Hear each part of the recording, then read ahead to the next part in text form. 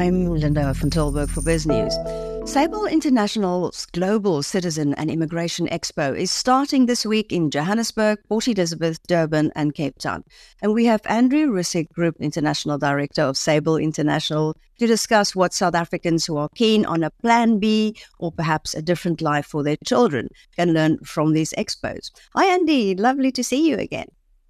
Hi Linda, thanks very much. Yeah, great to be on your show again, and great to be back in South Africa actually. You meet a lot of South Africans overseas, you meet a lot of South Africans everywhere.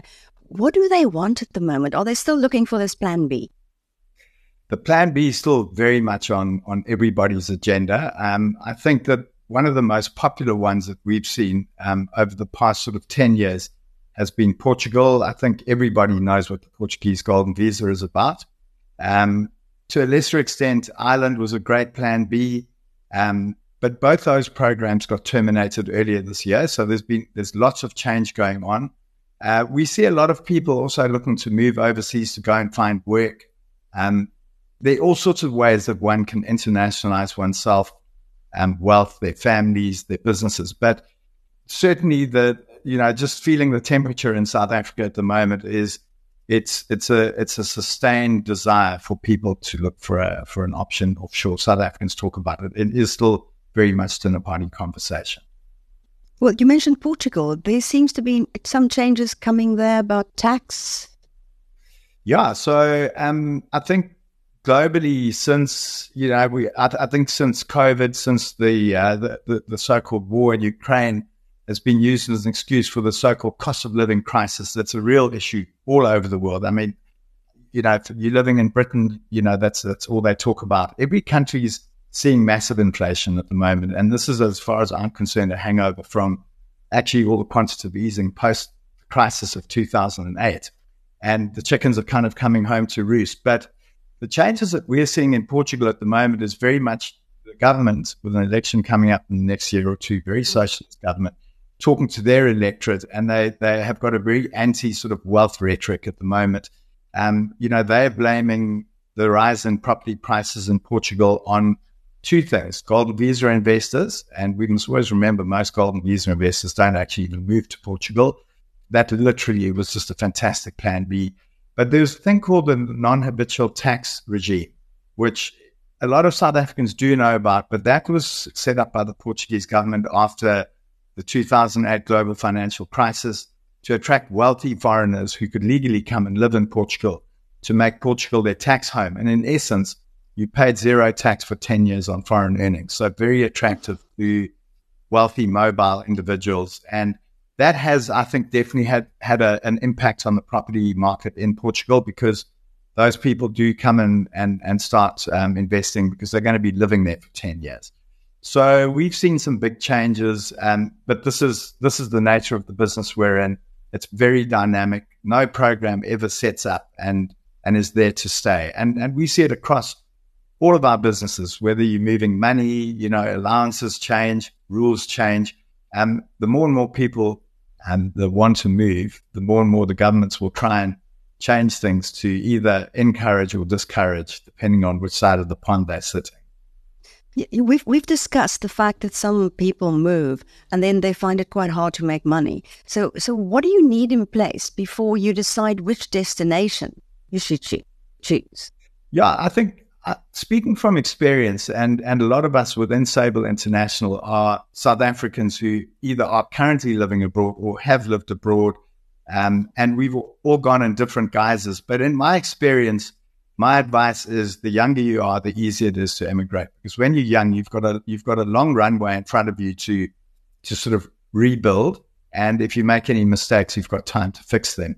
And then again, one must also choose a place where you can culturally fit in and where you can also do business. So if you're a lawyer, it's very difficult as a South African lawyer to go and practice anywhere else. If you're a chartered accountant, on the other hand, it's a lot easier. But what we don't often take into account when we move in country is what are we actually moving to? And I think South Africans get it really wrong, because we're very emotional, we're very, very stressed here, and then we make a decision to run away from SA. And we always say, don't run away. You must actually go and find out where you want to run to. And then rather understand where you're going and then let that country pull you rather than South Africa push you away. Because we said, I'm living in Portugal at the moment. I spend 6 months a year in Portugal. And to my absolute surprise, I haven't really got to know the local South African community there very well until this year. And they're battling. You know, it's very difficult to go to Portugal and make money. You're dealing in a foreign language. It's a very socialist country. It's a very different way of doing business. It's very cliquey. So unless you are a remote worker or you've got opportunities to earn abroad, or you've got a lot of money and you can retire or live mobile, and it's tough. So it's quite disheartening to see so many people and they come and chat to me and they're battling. Whereas, if you go to the UK, we know, I mean, the UK, there's lots of jobs available. It's quite a well-paying place relatively. Portugal's quite poor. So there are lots of things that one must take into account. Is, your skill set, is it going to help you where you're going?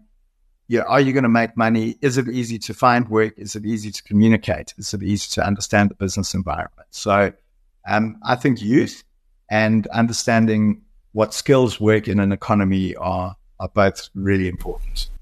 You talked about the UK. That's a natural home for South Africans because familiar of the language and the culture is similar and the way we do business is similar. I know that a lot of South Africans that came over to the UK are in the financial kind of industry or get jobs there. But I see KPMG is actually cutting jobs at the moment. Are there still many opportunities for South Africans in a place like the UK? Yeah, I think the UK, I think the whole world's slowing down a little bit at the moment, and we're definitely seeing sort of stiffening in the job markets. But if you compare the UK to a place like South Africa, where we've got massively high unemployment, and I think that skilled people are generally quite well employed in South Africa, but I think our economy is under a bigger threat than the UK. The UK is going through the normal stresses the whole West is going through, plus I think there's obviously a slight Brexit factor. But we have a very strong division with showing strong growth called Business Immigration within Sable International. And that business is focused on, since Brexit, on helping companies set up as sponsors to employ foreigners. Because since Brexit, all Europeans are now third country individuals. So they need a work permit to come and work in the UK. So it's now a level playing field for South Africans versus a German or versus a French person who wants to go and live and work in the UK. They all need a work permit. And we're seeing a very big demand for companies needing help getting work permits for staff. So, comparing the UK to SA, I think it's a very compelling place to go and find work. And I think South Africans are also quite resilient. We're known as hard workers. But, it's never as easy as one thinks. But I would say that's still a pretty safe bet. As a South African, I think the UK is a good destination. So you're going all over the country with these roadshows to tell people what the options are and what they can look at. Can you tell us what is available for people who are interested to just find out, maybe should I do it, or really putting their plans in order already? Yeah, Linda, we're going to be in Johannesburg this week. We're in Port Elizabeth and Durban next week. And then the week after that, we'll be in Cape Town. So it's really to the main centers. And we're looking like we're going to be seeing a lot of people. But what we're going to be showcasing is our broad set of services. I think if you wanted to break Sable up into 4 core services, we offer immigration. We're very well known in the space of British nationality, work visas, to places like Australia, the UK. We're very strong in that space. What we call investment migration. So that's where people make an investment and get residency, for example, the Portuguese Golden Visa. And I would encourage people to come and chat to us because the Portuguese government have just now clarified the new regime. And we're working on some good solutions there. So Portugal is still very much at play. We're quite busy with countries like the Caribbean. Very different reasons why people will make those kind of decisions. And it's important for people to engage with us so that we can understand what they're looking to achieve. But that's it sort of around the immigration. We also have a very strong financial service offering. We don't always advocate for people to leave South Africa. I, for one, moved back here 20 years ago from living in England for 11 years. I wanted to bring my children up here. It's a fantastic country. But what we would then say to somebody with that outlook is possibly look at hedging your investments and making sure that you've got some money offshore. We've all got an 11 million rand allowance to us, available to us every year through the Reserve Bank. Use your allowances to make sure that you're hedging your financials. It's very expensive living overseas. That's why foreigners love coming here. And I can tell you there are lots of South Africans running around Paris at the moment, and they'll be waiting to go and watch the South Africans playing against New Zealand this weekend. And your cheapest beer, 10 euros. That's 200 rand for a beer. So I always say to South Africans, if you want to play overseas, start investing overseas as early as you can. So financial services, tax planning, really, really important. And we will have our tax advisors on hand. The cross-border tax space globally is very, very complicated. So if you're moving from South Africa to, say, Portugal or to Malta, but you have assets in the UK, it creates all sorts of tax complexity. And South Africans are very vulnerable because you're coming from a low-value currency economy into the Northern Hemisphere. You can't make mistakes. So your tax planning is really, really important. And if you're looking to move, I would say one needs to start planning at least 2 years before making a move if you've got any wealth and assets, because there are ways that you can mitigate your tax burden when you leave South Africa. So that's really important consideration. Education, that's another really big growing part of our business. A few years ago, we invested in a company called Sable Education Abroad, and that is helping people send their children to universities overseas. And, it's a fantastic way to allow a youngster and afford a youngster an opportunity to actually get exposure in the international arena through an institution that will often lead to them getting a job in that country, without having to go and spend 10 million rand on alternative residence, and let the children find their own way. So that's, we're very excited about that business, which is also showing very strong growth. And then last but not least, we've got a very strong international property offering. So people looking to invest offshore, either luxury property, holiday property, investment property in various jurisdictions. So pretty broad bag of services that we offer.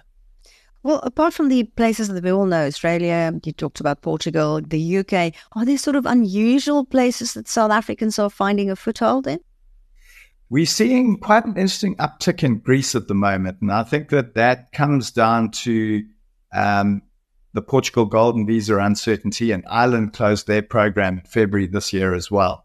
So suddenly Greece becomes a more interesting option because one can buy a property in Greece for 250,000 euros, which is really going to be a nice lifestyle property anywhere in Greece.